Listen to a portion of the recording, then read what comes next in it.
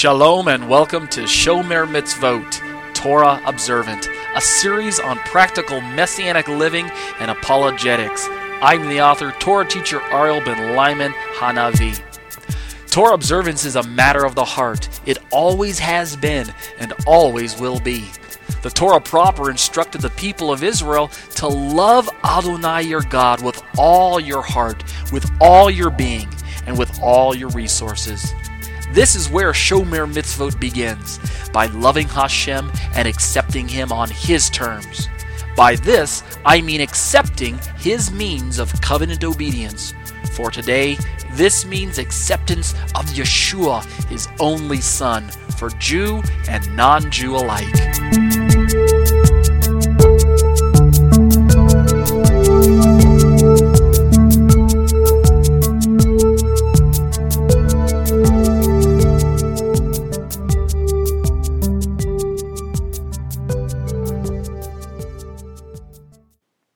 Okay, I'd like to welcome everyone out to our Tuesday evening study entitled Exegeting Galatians, a Messianic Jewish commentary. My name is Ariel ben Lyman Hanavi. I'm a Torah teacher at Congregation Kehilat Tenuvah, The Harvest, in Thornton, Colorado. I'd like to invite you all out every Tuesday evening from 7 p.m. to 8 p.m.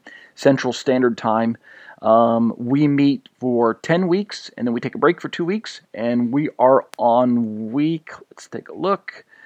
We are in week 18, and so we're nearing the end of our second semester, in which we'll take a break for 2 weeks so you can get a chance to catch up, and then we'll start again with a third semester. And we'll just keep going through the notes, the commentary that I wrote, until we finish. So Lord willing, I don't know how long that'll take. Could be months, could be years, but I'm in no hurry if you're in no hurry. Let's open with a word of prayer, and then I'll read some liturgy, passage out of the Tanakh, Old Testament, and a passage out of the Apostolic Scriptures, the New Testament, and then we'll get started with the study, okay? Let's pray. Avinu, Malkeinu, our Father, our King, Lord, we are excited about meeting with you tonight. We thank you that you have sent your Ruach HaKodesh, your Holy Spirit, in our midst. We know, Lord, that you have promised via your Son Yeshua that you would be with us. In fact, your Son said it best, that I will never leave you nor forsake you. And so we believe, Yeshua, that you are here with us tonight. We ask that you would send forth your Spirit to drive out the darkness and bring your light, bring clarity to the topic, bring your truth, and let it sink deep within our souls so that we can learn of you and know of you and clothe ourselves with Messiah. We thank you for the opportunity to study with one another, to lift up one another in prayer, and to admonish one another, and to just to love on one another via this medium called internet. Lord, I thank you for the opportunity to sit before the students week by week and share what you have laid on my heart with the students. I pray that you'll continue to allow me to press in closer so that I can be responsible for what I'm teaching, so that I can be a teacher of Torah and be able to share words of truth and words that are relevant for our lives, and help us to be able to make practical application. We'll be careful to give you the praise, Father, for it is in Yeshua's name that we will recognize all of these things. Amen. Okay, let's date stamp the recording. Today is Tuesday, February 23rd, 2016. And as I mentioned earlier, we're in week number 18. We're just chugging right along. Schedule-wise, we were moving through the commentary, which has grown in leaps and bounds. I've just been a busy beaver lately. It started out really as 122 pages, and already it's at 150 pages. And I feel the need to keep adding things here and there because I talk a lot in the commentary, talk a lot during the teaching, but I don't always read from the commentary. And so I decided to take a lot of what I wanted to say and throw it back into the commentary. This way, if I actually stick to the notes, which I'm going to try and do, if I actually stick to the notes, then I'll actually get across what I'm trying to convey to the students. Let me read a little bit of liturgy. I'm not going to spend a lot of time on the liturgy like I have been doing lately. I'm going to try to accelerate some of the liturgy so that I'm not taking all of my time on the liturgy, but actually spending more time for the notes. The liturgy I want to use is the one we've been using recently, which is the passage out of Deuteronomy chapter 6, and I've been reading a part of the Shema. I'm just going to single out Deuteronomy 6, 4 through 9, and then I'm going to jump down and pick up the reading at verse 16 and finish out the end of the chapter for us. I'm sorry, not verse 16. I'm actually going to start in verse 20 and read through verse 25 after I read through the Shema. And as I mentioned earlier, one of the reasons I'm reading this passage is because of its relevance for Jews, both Messianic and non, as well as Christians, I believe, but also because of the way that Moshe describes our relationship to the Torah and how it seems to not quite line up with the way that traditional Christianity views the Torah. And as you all know, it is my aim to introduce Torah observance, at least the ceremonial parts, to many Christians who may not otherwise have a chance to hear this type of teaching. So, Deuteronomy 6 from the ESV, let's start in verse 4. These are familiar verses for those of you who are members of a Messianic congregation. Hear, O Israel, the Lord our God, the Lord is one. You shall love the Lord your God with all your heart, and with all your soul, and with all your might. And these words that I command you today shall be on your heart. You shall teach them diligently to your children, and shall talk of them when you sit in your house, and when you walk by the way, and when you lie down, and when you rise. You shall bind them as a sign on your hand, and they shall be as frontlets between your eyes. You shall write them on the doorposts of your house and on your gates. And let me jump down to verse 20 and finish out the chapter. When your son asks you in time to come, what is the meaning of the testimonies and the statutes and the rules that the Lord our God has commanded you, then you shall say to your son, we were Pharaoh's slaves in Egypt, and the Lord brought us out of Egypt with a mighty hand. And the Lord showed signs and wonders great and grievous against Egypt and against Pharaoh and all his household before our eyes. And he brought us out from there that he might bring us in and give us the land that he swore to give our fathers. And the Lord commanded us to do all these statutes, to fear the Lord our God for our good always, that he might preserve us alive as we are this day. And the last verse, and it will be righteousness for us if we are careful to do all this commandment before the Lord our God as he has commanded us. Amen. Let's jump over to some Hebrew. I'm not going to, I don't have the Hebrew pulled up of the Shema verses Deuteronomy 6, 4 through 9, but I actually have it committed to memory, so for those of you who are in the live class with me, just permit me, I'll just quote that from memory, and then as you look on your screen, you'll see I've got verse 20 pulled up in the Hebrew, but let me rattle off verses 4 through 9 for you real quick. Shema Yisrael Adonai Eloheinu Adonai Echad. V'ahavta et Adonai Elohecha b'kol levavcha v'kol nafshecha v'kol me'odecha. V'hayu hadarim ha'eleh asher anuchi matzavcha hayom al levavecha. V'shinantam levanecha v'dibarta bam b'shivtaka v'vetaka v'lechtaka v'derek v'shalchacha uv'kumeka. Uksharatam le'ot al yadecha v'hayu letotafot bein einecha uchtavtam al mezuzot Betaka uvish arecha. Of course, you're asking, how could I memorize all of that? Well, it's because we read it every day, twice a day at least, during the Shacharit prayers and the Ma'ariv prayers, or the Mincha prayers, however you pray the set time prayers during the week, which I do during the day. So let's jump now. If you're in this live class with me, you'll see I've got the Hebrew pulled up to Deuteronomy chapter 6, starting in verse 20. And I'll read down through those verses as well. And then we'll jump over into our New Testament passage, okay? Starting in verse 20, it reads, Ki yish'al chavincha machar le'mor ma ha'idot v'hachukim v'hamishpatim asher tziva Adonai Eloheinu etchem. Va'amarta levincha avadim chayinu lefaro b'mitzrayim v'yotzienu Adonai mimitzrayim b'yad chazakah. Let me scroll down a bit here. That right? Starting in verse 22. Ve'itein Adonai otot umuftim v'godlim v'ra'im b'mitzrayim b'faro v'chol beito ve'einenu. I'm sorry, le'einenu.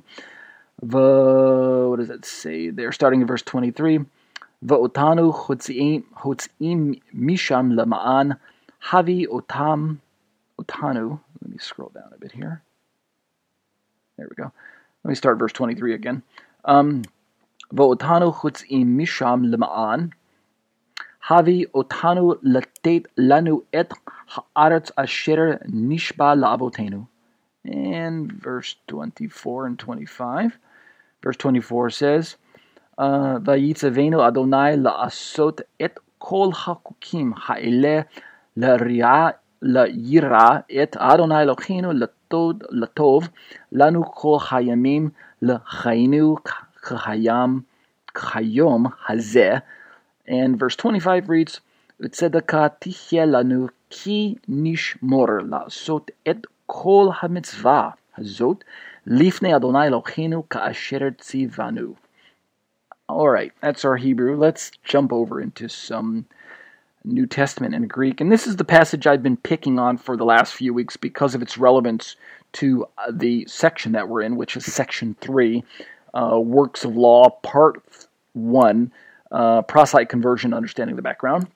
And Paul in Galatians chapter 3, verses 1 through, I'm just going to read 1 through 5, even though on your screen you've got 1 through 6. Let's read this out of the ESV. O foolish Galatians, who has bewitched you? It was before your eyes that Jesus Christ was publicly portrayed as crucified. Let me ask you only this. Did you receive the Spirit by works of the law or by hearing with faith? Are you so foolish, having begun by the Spirit? Are you now being perfected by the flesh? Did you suffer so many things in vain, if indeed it was in vain? Does he who supplies the Spirit to you and works miracles among you do so by works of law or by hearing with faith?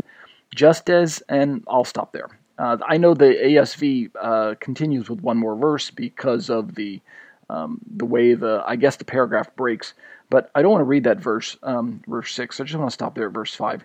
Let's jump over into the Greek and read that same, those same 4 or 5 verses or so. The Greek reads, O anaitoi galatai tis humas baskanen, te aletheia me petestai hois kat ophthalmus, Jesus Christos pro egraphe, estaromenos. Verse 2. Tuta manon thelo, mathen af human ex ergonamu to penuma elabate, e ex aques pistios. These are questions Paul's asking. Starting in verse 3. Hutos anatoi este in axemenoi, penumati nun sarki epetaleste. And let's jump down to verse 4. Tosalta epatete, eke aige kai eke, ho un epokoregon, humen to pneuma kai energon dunames in humen ex ergon namu e ex aquois pistios. And that'll be our Greek for this evening. And as I mentioned, I chose these passages because of the wording. We've got our familiar phrase, works of law or works of the law, showing up in this passage, which, let me pull up the pointer. In the Greek, works of law is right over here. You can actually see it if I put the pointer underneath the red lettering where it says works in English. Works of law is the Greek ergon namu. And this word right here, namu, is rooted in the Greek word nomos, which is the familiar Greek word for law. And so now let's jump over to our study. And what I will do is I'm going to read as much as I can, and then I'm going to stop a little bit early because, as I mentioned earlier, I would like to try and exegete a passage out of Paul's writings that uses these phrases, works of law, and see if the meaning that I'm giving works of law actually fits with the context of what Paul's talking about, or if it seems like I'm forcing the fit. And I get this question quite a bit, not least of all from the students who join me during my studies, but also from people who write in quite a bit. And the reason I get this question is because the traditional, conventional understanding of works of law is that Paul is discouraging a meritorious use of Torah in the sense of you just kind of simplistically keep it like a grocery list, like you've got a list in your hand, 1 through 10, and you kind of check them off as you do them. And if you finish all of them, then supposedly God will reward you with some type of merit or righteousness or salvation or a place in the age to come, something like that. And so Christianity basically interprets works of the law as doing the Torah or doing the commandments, particularly the ceremonial parts like keeping the Sabbath and keeping kosher and keeping the festivals. As you all know, I'm a Messianic Jewish man. I'm a Jew, but I believe in Jesus, therefore that makes me a Messianic Jew. And as I read through the Bible, I don't find the warrant for dismissing Torah the way Christianity says it's been dismissed. In other words, it's no secret that Christianity teaches that the Torah has been relaxed in Jesus, that it's been done away with by the work of Christ, and that Paul teaches that since we're no longer under the works of the law, or no longer under the law. Christianity takes these two phrases, works of the law and under the law, and kind of combines them. And so because Paul has nothing good to say about the works of the law, and he specifically says in Romans 6:15 that we're no longer under the law, but we're under grace, then Christianity interprets works of the law as doing the law, and under the law as under obligation to the law, and therefore their application, their conclusion to Paul's writings is that we don't have to keep the Torah anymore. We don't have to concern ourselves with these things. But I find that position to be unworkable, untenable, unscriptural. And to be sure, it does not agree with the rest of the Tanakh. I don't believe that Paul jettisoned Torah. I believe he was a lifelong Torah keeper, as was Yeshua. So we're going to start reading through this commentary, and one of my primary positions to my teachings when I wrote this commentary is that I'm trying to challenge your average Christian theologian or Christian Bible reader with this idea that Paul didn't write the book of Galatians in order to warn Christians away from keeping the Torah. He, in fact, wrote the book of Galatians to warn people away from this unique kind of legalism that plagued the first century Judaisms of his day. And the legalism that I believe that Paul would have disagreed with was not a legalistic keeping of Torah per se. Rather, it was a legalistic use of their identity as Jewish people within the covenants spelled out between Abraham and Moses. So that's where I'm going to get the most mileage out of my commentary. So let's start reading through this commentary. We're in section 3, and it's entitled Works of Law, Part 1, Proselyte Conversion, Understanding the Background. As a segue from the previous sections, the reason we are focusing on works of law and the reason I've got proselyte conversion in the title is because I believe that by the first century, the Judaisms of Paul's day had firmly entrenched themselves in a social religious grouping, and they believed that essentially that the covenant made with Abraham spoke only to Jewish Israel. And therefore, if a person from the outside wished to join the people group known as Israel, known as Jewish Israel to them, then the person on the outside, read here as a Gentile, had to pass through a conversion ceremony known as the proselyte conversion ceremony, which was entirely man-made, and they would come out the other end as a legal recognized Jew, a legally standing Jew. And once their Jewish status was conferred upon them from a legal perspective, then the covenants of Moshe were handed to them. So this really becomes a huge issue for Paul, and it should be a huge issue for us today in 21st century Messianic Judaism as well as mainstream Christianity. And why is this a big issue?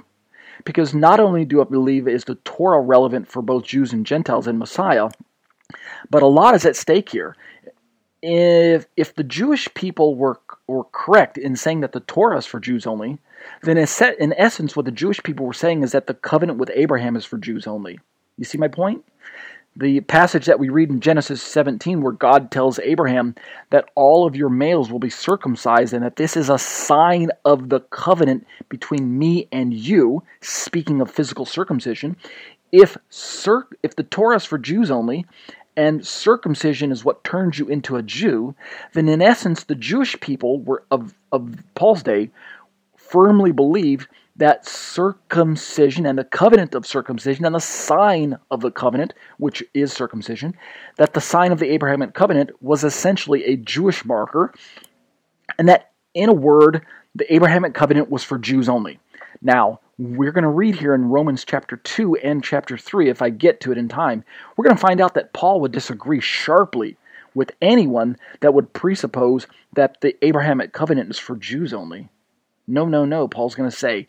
The Abrahamic covenant is for all those who exercise the same faith that Abraham had, and therefore, if you have the same faith as Abraham, you will be counted as righteous, just like Abraham was, Genesis 15:6. And the faith that Paul is going to objectively describe is faith in Messiah.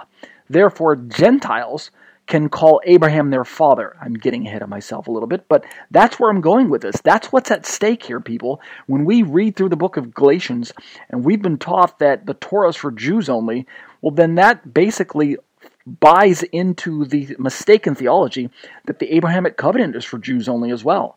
And we as Christians know that that's wrong. So why can't we see that it's also incorrect to say that the Torah is for Jews only, right? So let's start reading about these works of law. In my dealings with reading through the text and dialoguing with many Christian friends, family members, pastors, etc., I find that the position that teaches that the Torah has been done away with and that the Torah is for Jews only, this is the standard Christian position, largely finds its roots in Paul's phrase "works of the law" and an interpretation and an application of that phrase. And that's why I'm going to pick on this phrase for the next two sections in my commentary. Section 3 and Section 4 both are works of the law, Part 1 and Part 2 respectively. So we're going to spend a lot of time on this phrase, works of the law. And what I hope to begin to show you as Bible students is that this phrase, works of the law, is a technical phrase. It's a socio-religious phrase. It doesn't merely mean trying to keep the Torah for the purpose of gaining membership. In fact, Jewish people in Paul's day didn't try to keep the Torah to become covenant members. They actually thought they were covenant members because they were Jewish at birth, or they converted and became proselytes. So let's start reading, see how far I can get, and then at about, say, 10 minutes before I end the study, then I'll take a little bit of time and start turning to the Scriptures and see if we can fit my hermeneutic back into the Scriptures and see if I'm getting the sense of the context. All right, let's read. By the way, before I start reading, those of you who are not with me in the live class but are listening to this audio recording after the fact, whether you've downloaded the podcast on iTunes or something like that, you've subscribed to the podcast, you can find my commentary online. Go to my website at www.tetzetorah.com. That's TETZETORAH, tetzetorah.com. Right on the homepage, there's a global navigation section at the top. Click on the link that says Galatians Commentary, and then just start scrolling down, and you'll find the link so that you can either view or download the PDF document, which, as I mentioned, now has grown by 25 pages since the last time we met, since I've been busily writing this week. Or you can just click on the online version and follow along section by section. All right. Let me get this pointer out of the way. All right, Section 3, Works of Law, Part 1, Proselyte Conversion, Understanding the Background. We're on page 17 for those of you who do have the commentary printed out or you're looking at it online. In this section, I will begin to demonstrate how our discussion about circumcision in the first two sections of this commentary and Shaul's phrase, works of the law, alternately works of law without the article there, actually work in tandem with one another. My understanding of the phrase works of the law, in conjunction with my convictions about the relevance of Torah in the lives of Jewish and Gentile Christians, occupies a central place in my interpretation and application of the book of Galatians. These next three sections on works of the law and proselyte conversion, covenantal nomism and justification, will therefore appear much longer than other topical sections to my commentary. Let's keep reading. Sorry about that. Here we go. We're starting in this paragraph. The book of Galatians contains a few technical terms and phrases that make it a bit more difficult for the average Bible student to understand from a casual reading perspective. I believe the term circumcision is one of those terms since it functioned as a metonym for Jewish identity. I also believe works of the law is a technical phrase in Paul. To be sure, a best practices hermeneutic will seek to uncover the historical, grammatical, social, religious, and linguistic contexts of the passages in question before attempting to apply a practical application. Let me pause and interject. Much of what we're reading, if you've already been attending the live classes, You'll notice a few weeks back we already started reading this, but I promise you, because I have revised it, a lot of this is going to be new. In fact, better than 80% of it is new. So just listen along and follow along, because a lot of it, like I mentioned, is new material. It's stuff I want to convey to the students. But I wanted to pause real quick and just remind us that this phrase circumcision, you can read through the Bible and you already are familiar with the fact that the word circumcision and the word circumcised stand as stand-in words, or a metonym, or circumlocutions for Jewish identity or Jewishness or Jewish people. Paul was sent to the uncircumcised. Peter was sent to the circumcised. What is Paul saying in Galatians chapter 1 there? He's saying that Paul was sent to the Gentiles. That's why he calls them the uncircumcised. And that Peter was sent to the circumcised, i.e. sent to the Jews. So we know that much from reading our Bibles, but what we may not know is that the Jewish people had begun interpreting the phrase circumcision not only as Jewish identity, but Jewish exclusively, Jewish Israel. And that if someone wanted to join Jewish Israel, then they had to take on circumcision. And therefore, in the Judaisms of Paul's day, circumcision took on not just it went from being just this, the sign of the Abrahamic covenant, to the sign of being a Jew. And that's where we're going to get a lot of discussion. So let's keep reading. We're in this paragraph here. It's no secret that God commanded Israel to circumcise both their native-born male children as well as foreigners who joined the family clan way back in Genesis 17, 9 through 14, and repeated again briefly in Leviticus 12, 1 through 3. Equally true is the fact that in the Genesis narrative with Dinah and the sons of Shechem, that forced circumcision for the purpose of inclusion into the existing community of Israel is portrayed. And let's read this passage here real quick. Genesis 34, 13 through 17 out of the ESV. The sons of Jacob answered Shechem and his father Hamor deceitfully, because he had defiled their sister Dinah. They said to them, "We cannot do this thing to give our sister to one who is uncircumcised, for that would be a disgrace to us. Only on this condition will we agree with you, that you will become as we are by every male among you being circumcised. Then we will give our daughters to you, and we will take our daughters to ourselves, and we will dwell with you and become one people. But if you will not listen to us and be circumcised, then we will take our daughter, and we will be gone." So the reason I brought this verse out is because we're beginning to see that in the narrative that the Jewish people, or the sons of Israel, I really shouldn't call them the Jewish people there, the sons of Israel were imposing forced circumcision on these non-Israelites. And here's what I'm trying to say, and you got to listen carefully or you're going to miss this, all right? Every Jewish person is in fact an Israelite. However, every Israelite is not a Jewish person. Did you guys catch what I'm trying to say? Did you follow me? Did I lose anyone? Every Jew is an Israelite, but not every Israelite is a Jew. And so in the text of the Tanakh, of the Old Testament, we need to be very, very careful as Bible students when we're reading through our Bibles, especially the Old Testament parts, like I just read here in Genesis. When we read about circumcision, we need to understand that circumcision was not primarily given to mark a person out as a Jew. Remember, by Paul's day, it had developed into that meaning. But originally, God said in Genesis 17 that it is the sign of the covenant. He didn't say it's the sign of being Jewish, right?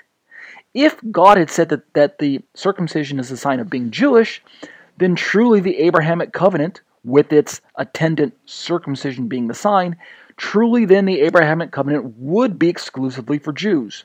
But it is not, and I want to say that in point of fact, and I want to be very adamant about that point.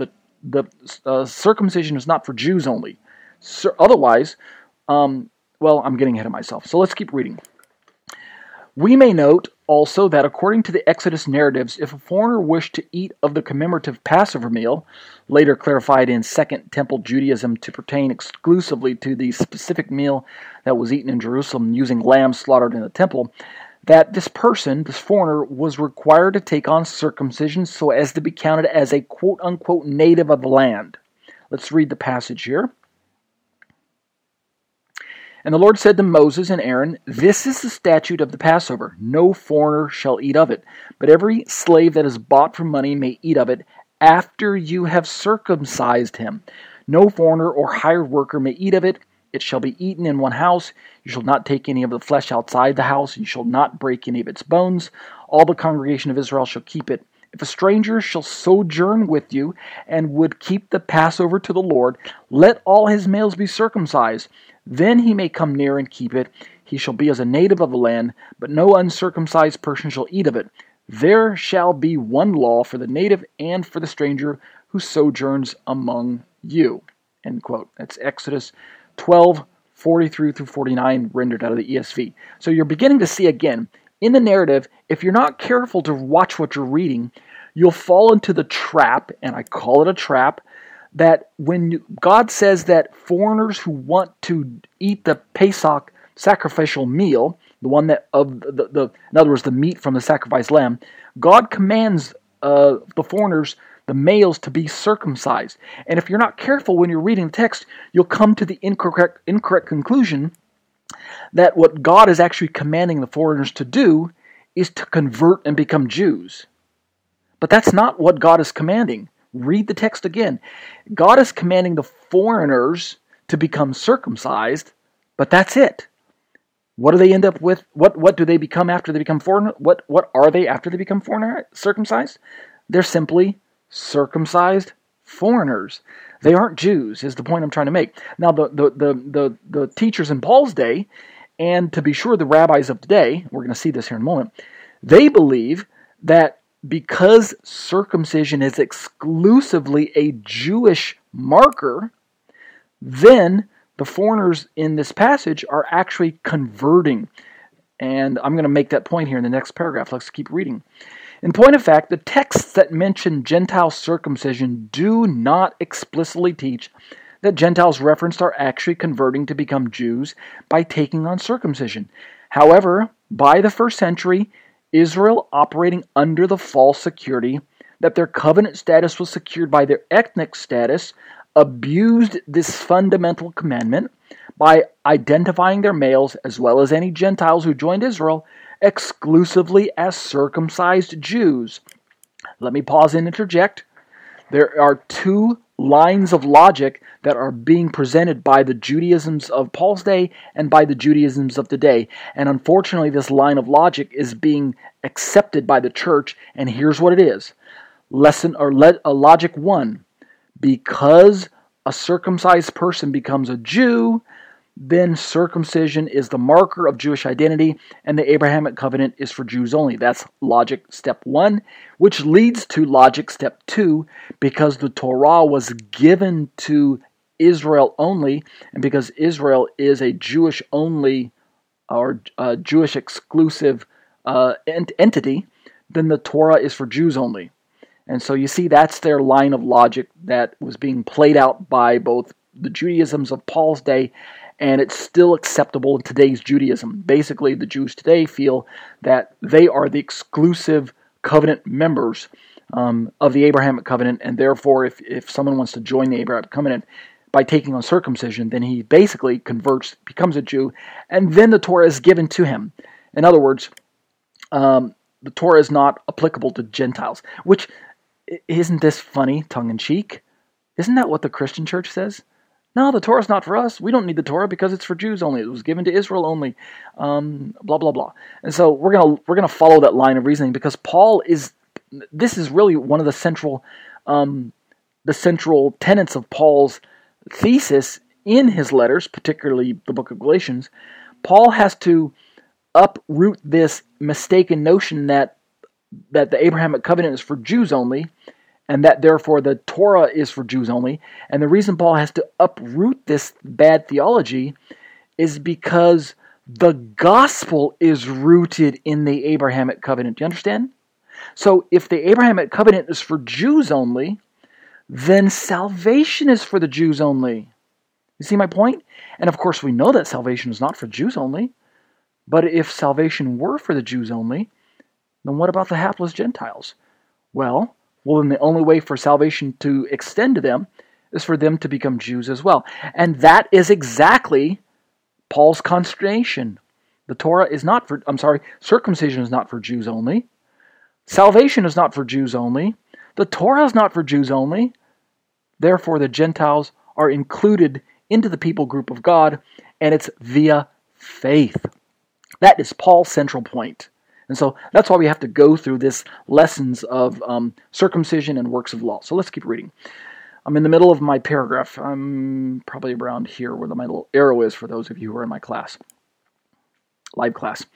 Even the modern Stone Edition Tanakh translation of the Old Testament, published by ArtScroll, an exclusively non-Messianic Jewish publication, interprets those instances where Gentiles take on circumcision as if the Gentiles have become proselytes to Judaism. And I didn't bring in any quotes from the ArtScroll edition. I have a copy sitting right here. I'm looking at it. It's on my shelf here. But those of you who have a copy of the have a copy of the ArtScroll edition Tanakh, which is a good version, by the way. It's got the Hebrew on the right side of the page, and it's got the English on the left side of the page. But if you turn to these passages where it mentions the foreigner, such as the one I just mentioned about Exodus 12, you'll see that the word foreigner there is substituted for the word proselyte. So it's interesting. Let's keep reading in my commentary here. Observe this lengthy quote from this online copy of the Talmud. And I'm going to pull a quote here from Tractate Yevamot, folios 47a and b, 47a and 47b. And we're going to see where the Gentile proselyte enters the mikvah, the baptismal waters, as a foreigner, quote unquote, but he comes out as a Jew, quote unquote. This is going to be an interesting quote, because I bet you many Christians have never seen this quote before. Why? Because most Christians don't concern themselves with referencing the Talmud, because they feel it's more or less unbelieving rabbinic works and it's not worth study. But in my experience as a Messianic Jew, even though it is true that it is written by unbelieving Jews, there's a lot of historical content, sociological content in there that would be beneficial for us to help us in understanding the social background behind the first century Judaisms, particularly the religious background behind the people of the first century, the New Testament. And so this is going to begin to help us form the framework for understanding how Paul's phrase works of the law is a technical term. It can't simply mean do the Torah so that you can be saved, or do the Torah so that you can become righteous. Because if it were, then why all the unnecessary proselyte conversion package, right? Why all that language anyway? If works of law simply means do the Torah, well then why do we even need to talk about circumcision? I'm getting ahead of myself again. We're going to get to that in a moment. Let's read this lengthy quote from the Talmud, right? I like to use online resources sometimes because anyone can get to them. So I'm going to read this lengthy quote, and then you'll see in the footnote number 5 that this is pulled from the online version of the Talmud, which anyone can get at. By the way, those of you who are subscribed to my live Exegeting Galatians classes that we're conducting right now, those of you who are subscribers do receive the written notes, and all of this that I'm reading is in your written notes. So if you're saying, Ariel, go a little slower so I can write down that footnote reference so I can go back and look up the online Talmud myself. No need to. If you've already subscribed, then this is in your email. Just go look at the email for the online notes that I provide every week. Okay? Let's read this passage. This is from the Talmud. This was originally written in, I believe it was either Hebrew, it might have been Aramaic, but it's been translated to English for us. Okay, let's read this quote. Our rabbis taught, if at the present time a man desires to become a proselyte, he is to be addressed as follows. What reason have you for desiring to become a proselyte? Do you not know that Israel at the present time are persecuted and oppressed, despised, harassed, and overcome by afflictions? If he replies, I know, and yet am unworthy, he is accepted forthwith and is given instructions in some of the minor and some of the major commandments. He is informed of the sin, of the neglect of the commandments, of gleanings, the forgotten sheaf, the corner, and the poor man's tithe. He is also told of the punishment for the transgression of the commandments. Furthermore, he is addressed thus. Be it known to you that before you came to this condition, that is, before he took the steps to become a proselyte Jew, if you had eaten suet, which is pork, if you'd eaten suet, you would not have been punishable with karet, which karet is being cut off from the community of Israel. If you had profaned the Sabbath, you would not have been punishable with stoning. But now, were you to eat suet, that is pork, you would be punished with kareth, it says, which is being put out of the community of Israel, excommunication basically. Were you to profane the Sabbath, you would be punished with stoning. And as he is informed of the punishment for the transgressions of the commandments, so he is informed of the reward granted for their fulfillment. He is told, be it known to you that the world to come was made only for the righteous, and that Israel at the present time are unable to bear either too much prosperity or too much suffering. He is not, however, to be persuaded or dissuaded too much.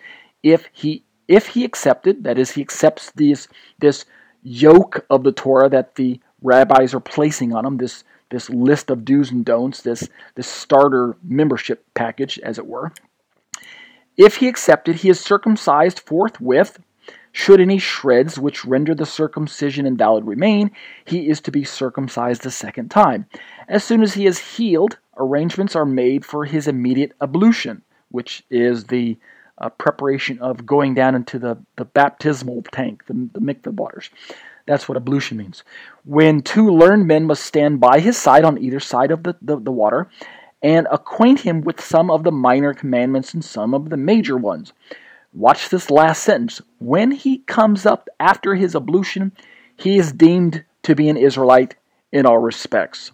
End quote. All right.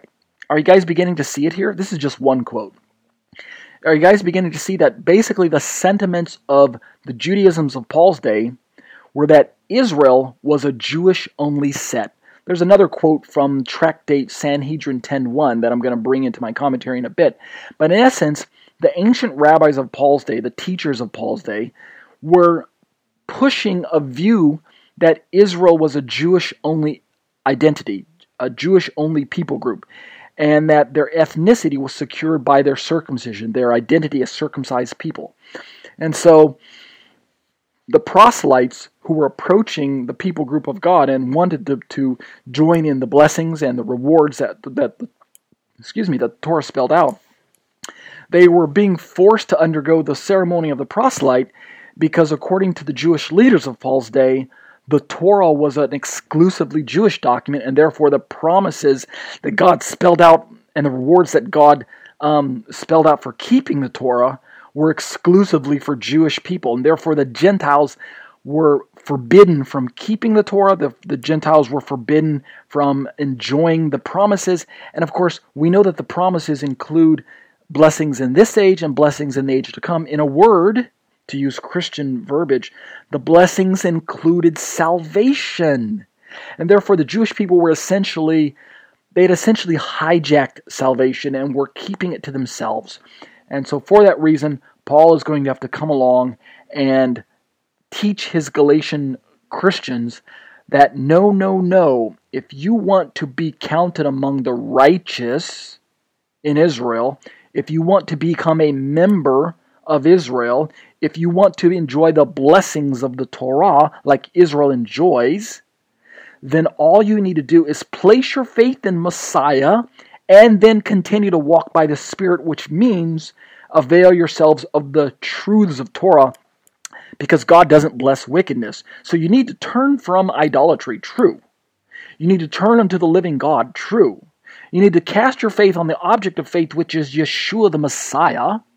You need to appropriate His Holy Spirit within you, allow His words to sink down in you, and then you need to begin to walk by the Spirit and put to death the deeds of the flesh. These are the instructions that Paul's going to give to his Gentile readers. And so Paul's going to warn them that if you accept proselyte conversion, read here as either circumcision or works of the law, if you accept that as your means of gaining righteousness in Israel, then you are going to circumvent the genuine object of faith, which is the Messiah. So, let me look at my commentary. You'll see that the footnote to number 5 is that online source at comeinhere.com. And so I think what I'll do is, for those of you who are in the live class, I'm going to pause here in the commentary. We'll stop at page, let's see, where do we stop? Sorry about that. We're going to stop at page 19. And this is where we're going to pick up the reading next week. But what I want to do for you is, because many of you have asked me, Ariel, now that you believe that works of the law, now that you're trying to teach us that works of the law in Paul doesn't necessarily mean works done in obedience to Torah, but actually captures the idea of works done as an existing Jewish covenant member for the sake of maintaining our position as Jews, or works done in order to bring us into the covenant as Gentiles through the proselyte ceremony. And you're saying, gosh, that is a mouthful when you read the phrase works of the law. How do you get all that out of works of the law? What I want to do for you is I want to actually start exegeting some passages out of the apostolic scriptures and see if my understanding of works of the law fits. So for the next, say, 15 minutes or so, I'm going to start looking at, say, Romans chapter 2. Now, Galatians was written probably in the middle 50s, say about 55 AD. It's one of Paul's earlier letters. The book of Romans actually came along about 2-3 years later, so 57, 58, something like that. And so basically, the way I understand it is Galatians is so short, it's so terse, and it was probably written prior to the council, the Jerusalem Council in Acts chapter 15, that Paul is basically writing on the fly in Galatians, in the book of Galatians. The book of Galatians is, as I see it, essentially a letter written to put out a fire that had already started, right?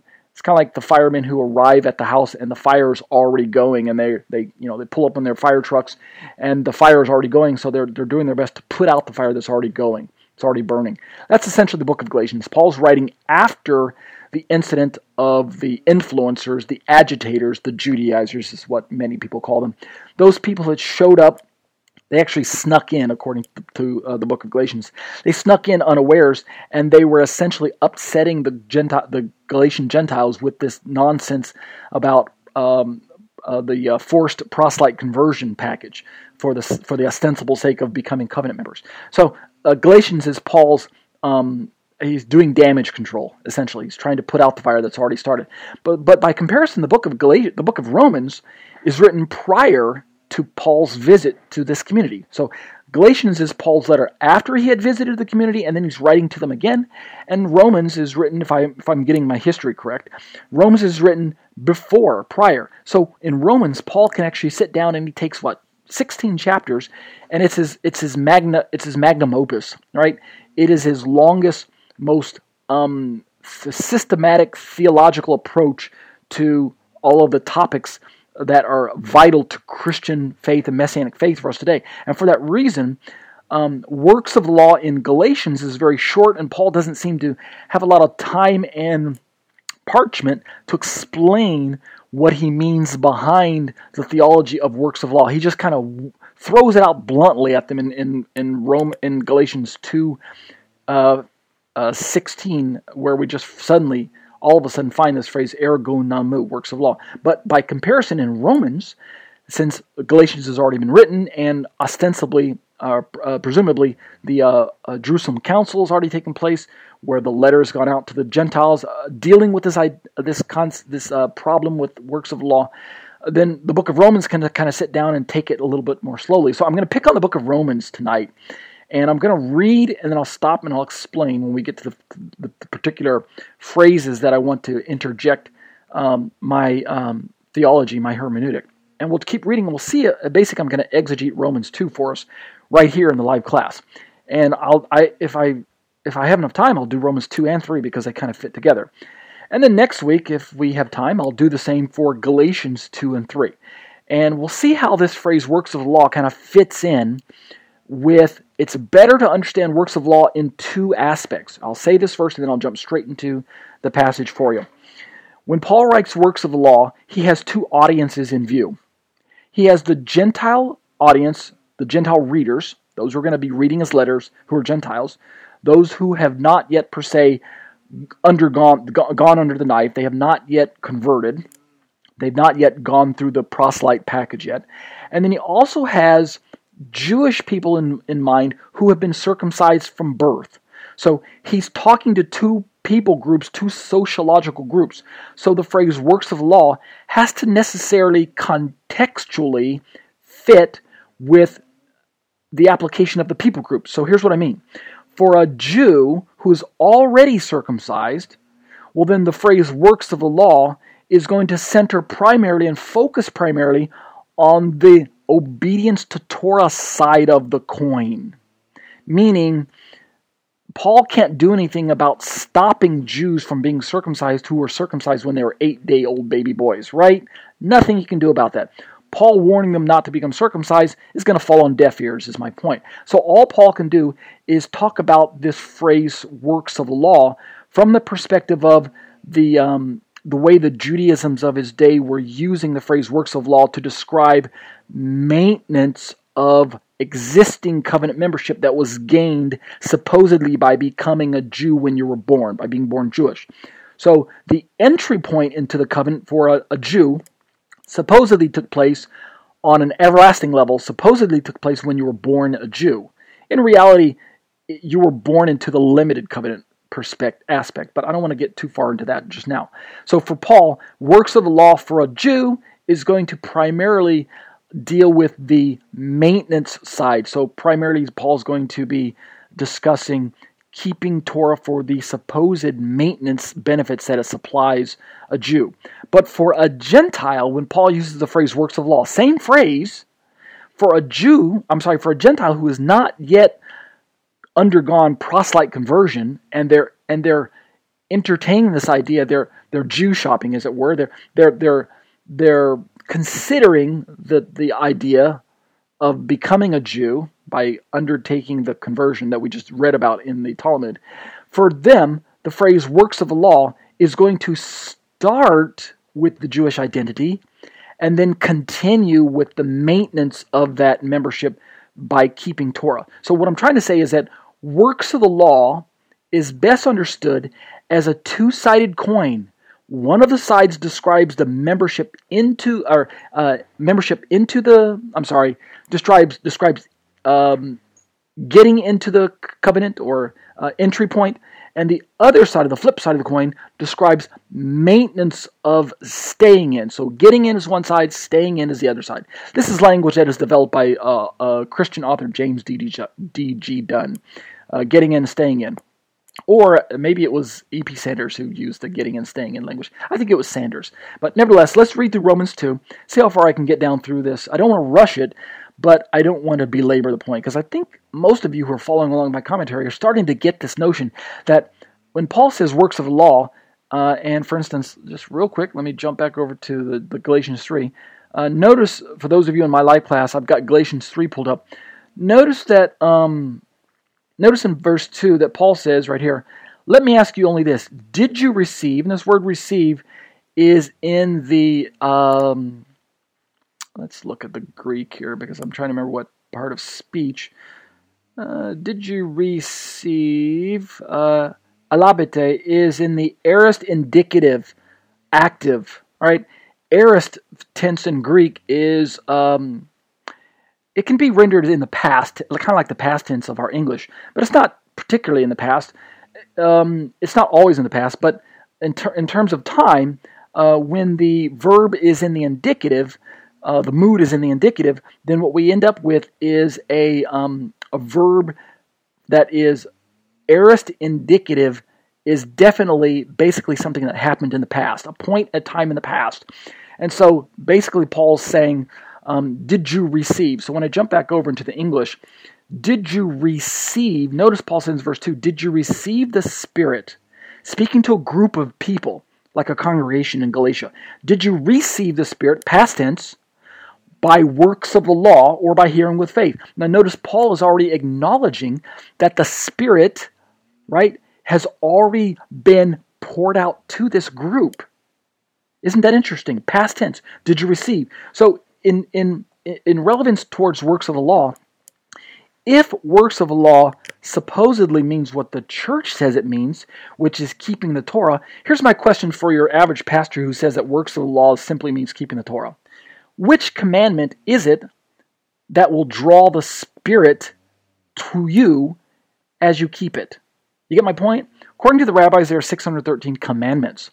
And anyone who reads through the Torah will instantly realize that not all of the 613 apply to every single person, because some of the commandments are written to males, some to females, some to kings, some to priests, etc., etc. So if no one can keep all 613, because not all 613 apply to every single individual, then when Paul says, let me ask you this, did you receive the Spirit by the works of the law, receive being in the past tense, then which work of the law, I'm purposely dropping it down into the singular for a moment, ergon namu, not ergon namu, which work of the law did God decide to send you His Spirit that you kept? Was it when you kept the Sabbath, which according to the church is a work of the law? Did you keep the Sabbath and then God sent His Spirit? Or did you get circumcised, which is one of the commandments of the Torah, and then God sent His Spirit? I'm speaking in jest, you understand? Because this is the logical fallacy of supposing that works of the law means keeping the commandments. Because here's my point. At what point in time, if works of the law means keeping the commandments, at one point in time did God recognize that you have reached some sort of conclusion in your keeping the Torah, that He sent you His Spirit? So you see, it can't be something that is done in a one-time event, such as trusting in, like Paul says about Yeshua in Romans 10, 9 and 10, that if thou shalt believe with thine heart the Lord Jesus, and thou shalt confess with thy mouth that God hath raised Him from the dead, thou shalt be saved. For with the heart man believeth unto righteousness, and with the mouth confession is made unto salvation. That's Romans 10, 9 and 10 through the KJV, if I have it memorized correctly. So notice the events, the verbs that Paul describes in my Romans passage is, if you will believe with your heart that God raised Him from the dead, and shall believe in your heart the Lord Jesus, and shall confess with thy mouth. Those are things that you can do fairly quickly. Confess with your mouth. Thou shalt be saved, for with the heart. So the point is, salvation is generally described as a fairly quick event. It shouldn't be something that should take years to complete. Salvation is, generally speaking, a monergistic work that happens from God's perspective, and it's a fairly quick event. In other words, God declares you righteous, He brings the gavel down, and it's a fairly instantaneous event, is my point. Shouldn't be something that takes years to confess. You don't usually hear people saying, throughout the course of a year, I gradually became saved.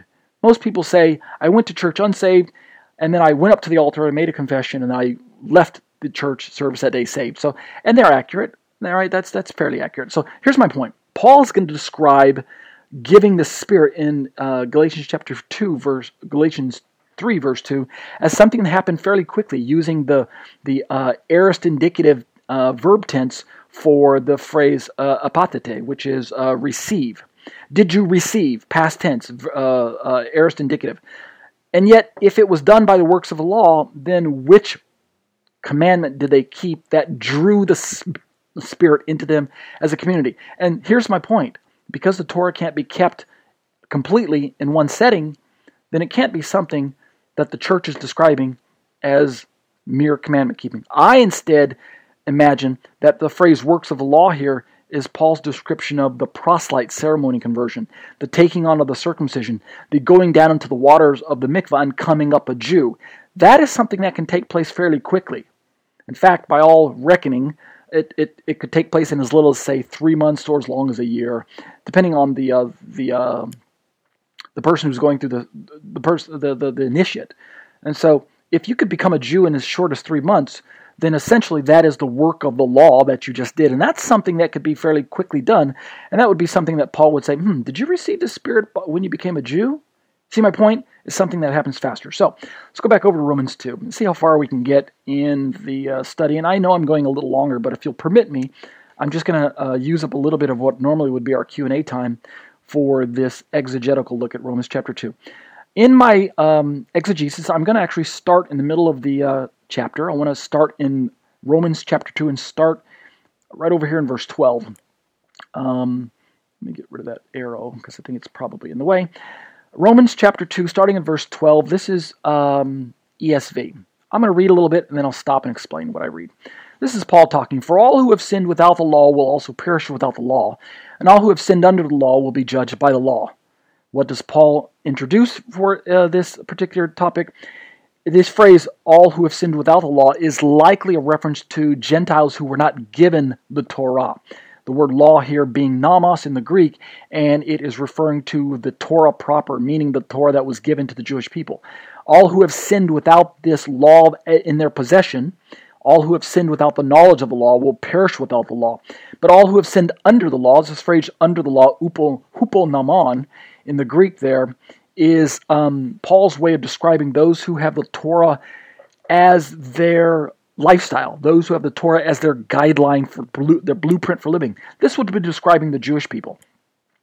And then in verse 13 it says, for it is, and whenever Paul starts a verse with the word for, which in the Hebrew is usually gar, in the Greek is usually gar, the for is usually an explanation of what he just said. It's like it would be like me saying, I'm eating pizza tonight for I was very hungry. And the for points back to the fact that I'm eating pizza. In other words, it links the two statements together. I'm eating pizza, for I am hungry. That's what the for is usually referring to. So, it's the cause. Yes, my students in the class now are telling me, yes, it's the cause. Absolutely, you're right.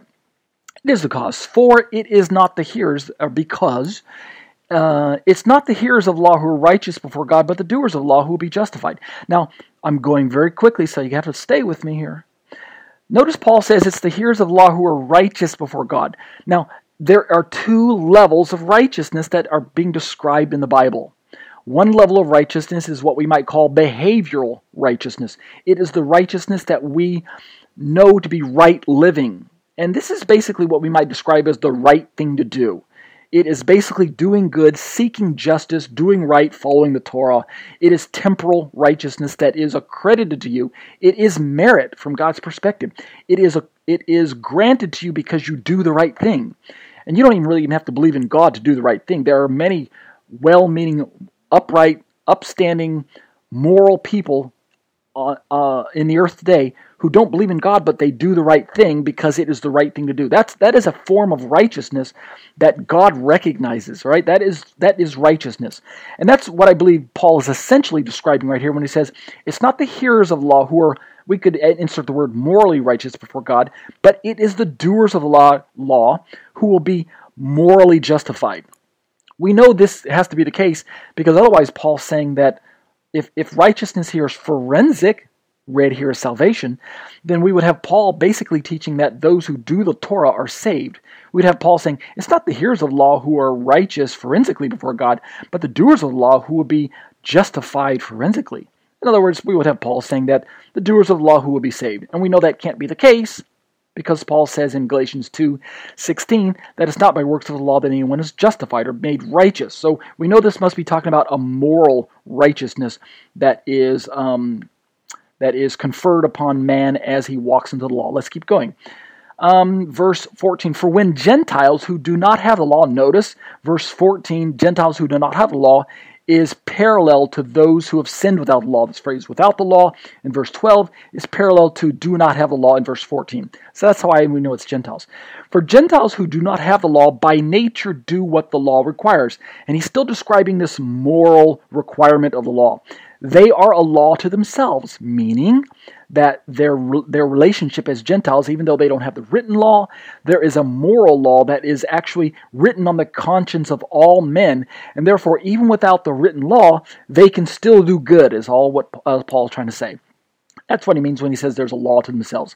Even though they do not have the law, meaning they don't have the benefit of being raised in a Torah community like most Jewish people would. And then let's keep going, verse 15. And what I'm doing is I'm working my way exegetically towards Paul's phrase, works of the law, which is going to show up here in this passage, right? So let's just keep reading. Verse 15, they, the Gentiles, show that the work of the law is written on their hearts, meaning the moral parts of the law, while their conscience also bears witness, and their conflicting thoughts accuse or even excuse them. On that day when, according to my gospel, or the gospel as I preach it, God judges the secrets of men, or all men. The Greek word for men there would probably be something like,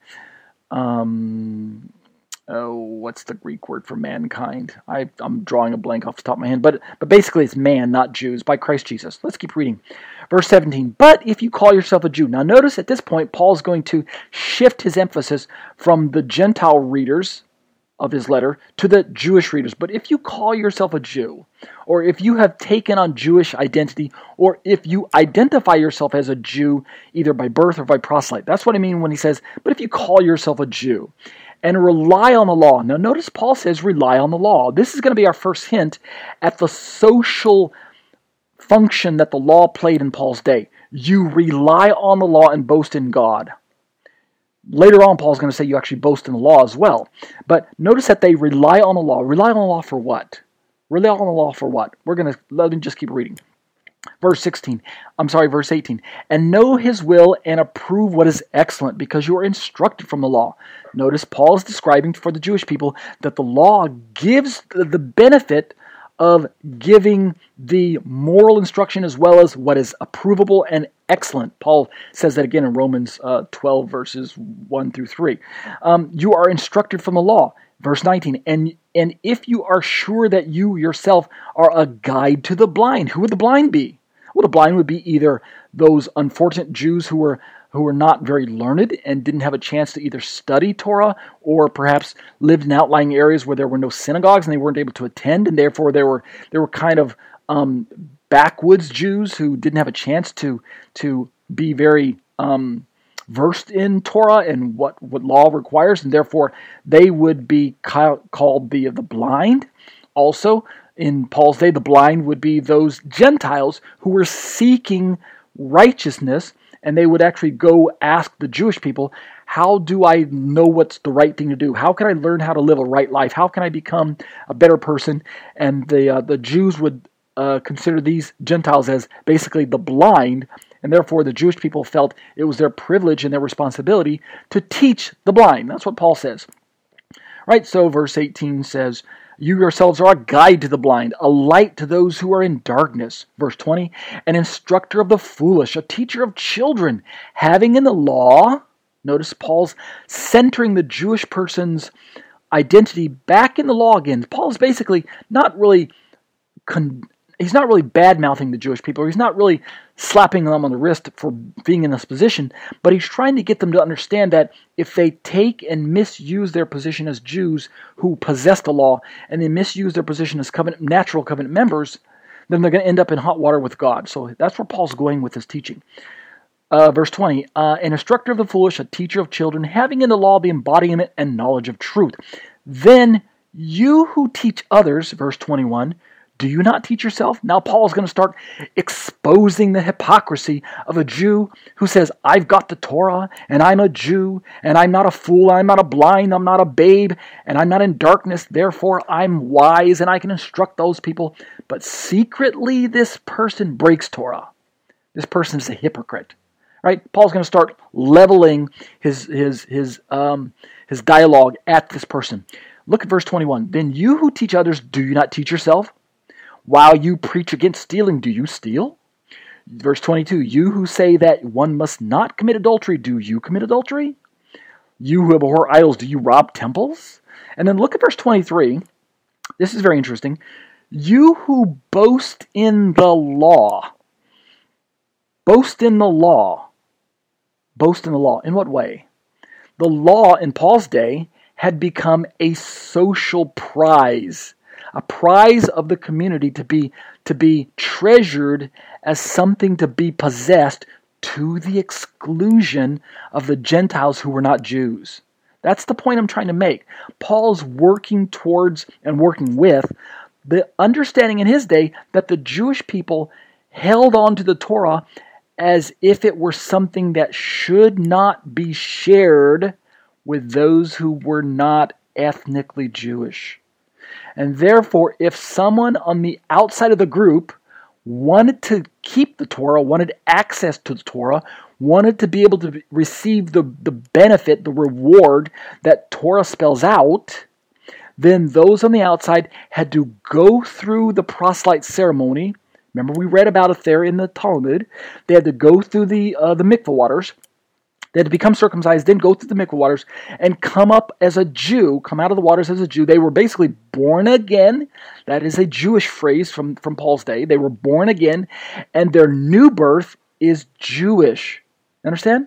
So it is this social religious meaning that was assigned to the Torah and assigned to the phrase circumcision because of its implication of Jewish identity, that Paul begins to work with this term works of the law, which for a Jew described primarily his Jewish identity, which led to his maintenance of membership, right? Just because you became a Jewish member, just because you came up out of the mikveh waters, doesn't necessarily guarantee that you're going to be a good standing Jew, right? After you came up out of the ceremony, that's why the rabbis told you about the punishments. Because now, if you violate the Torah, you have no excuse.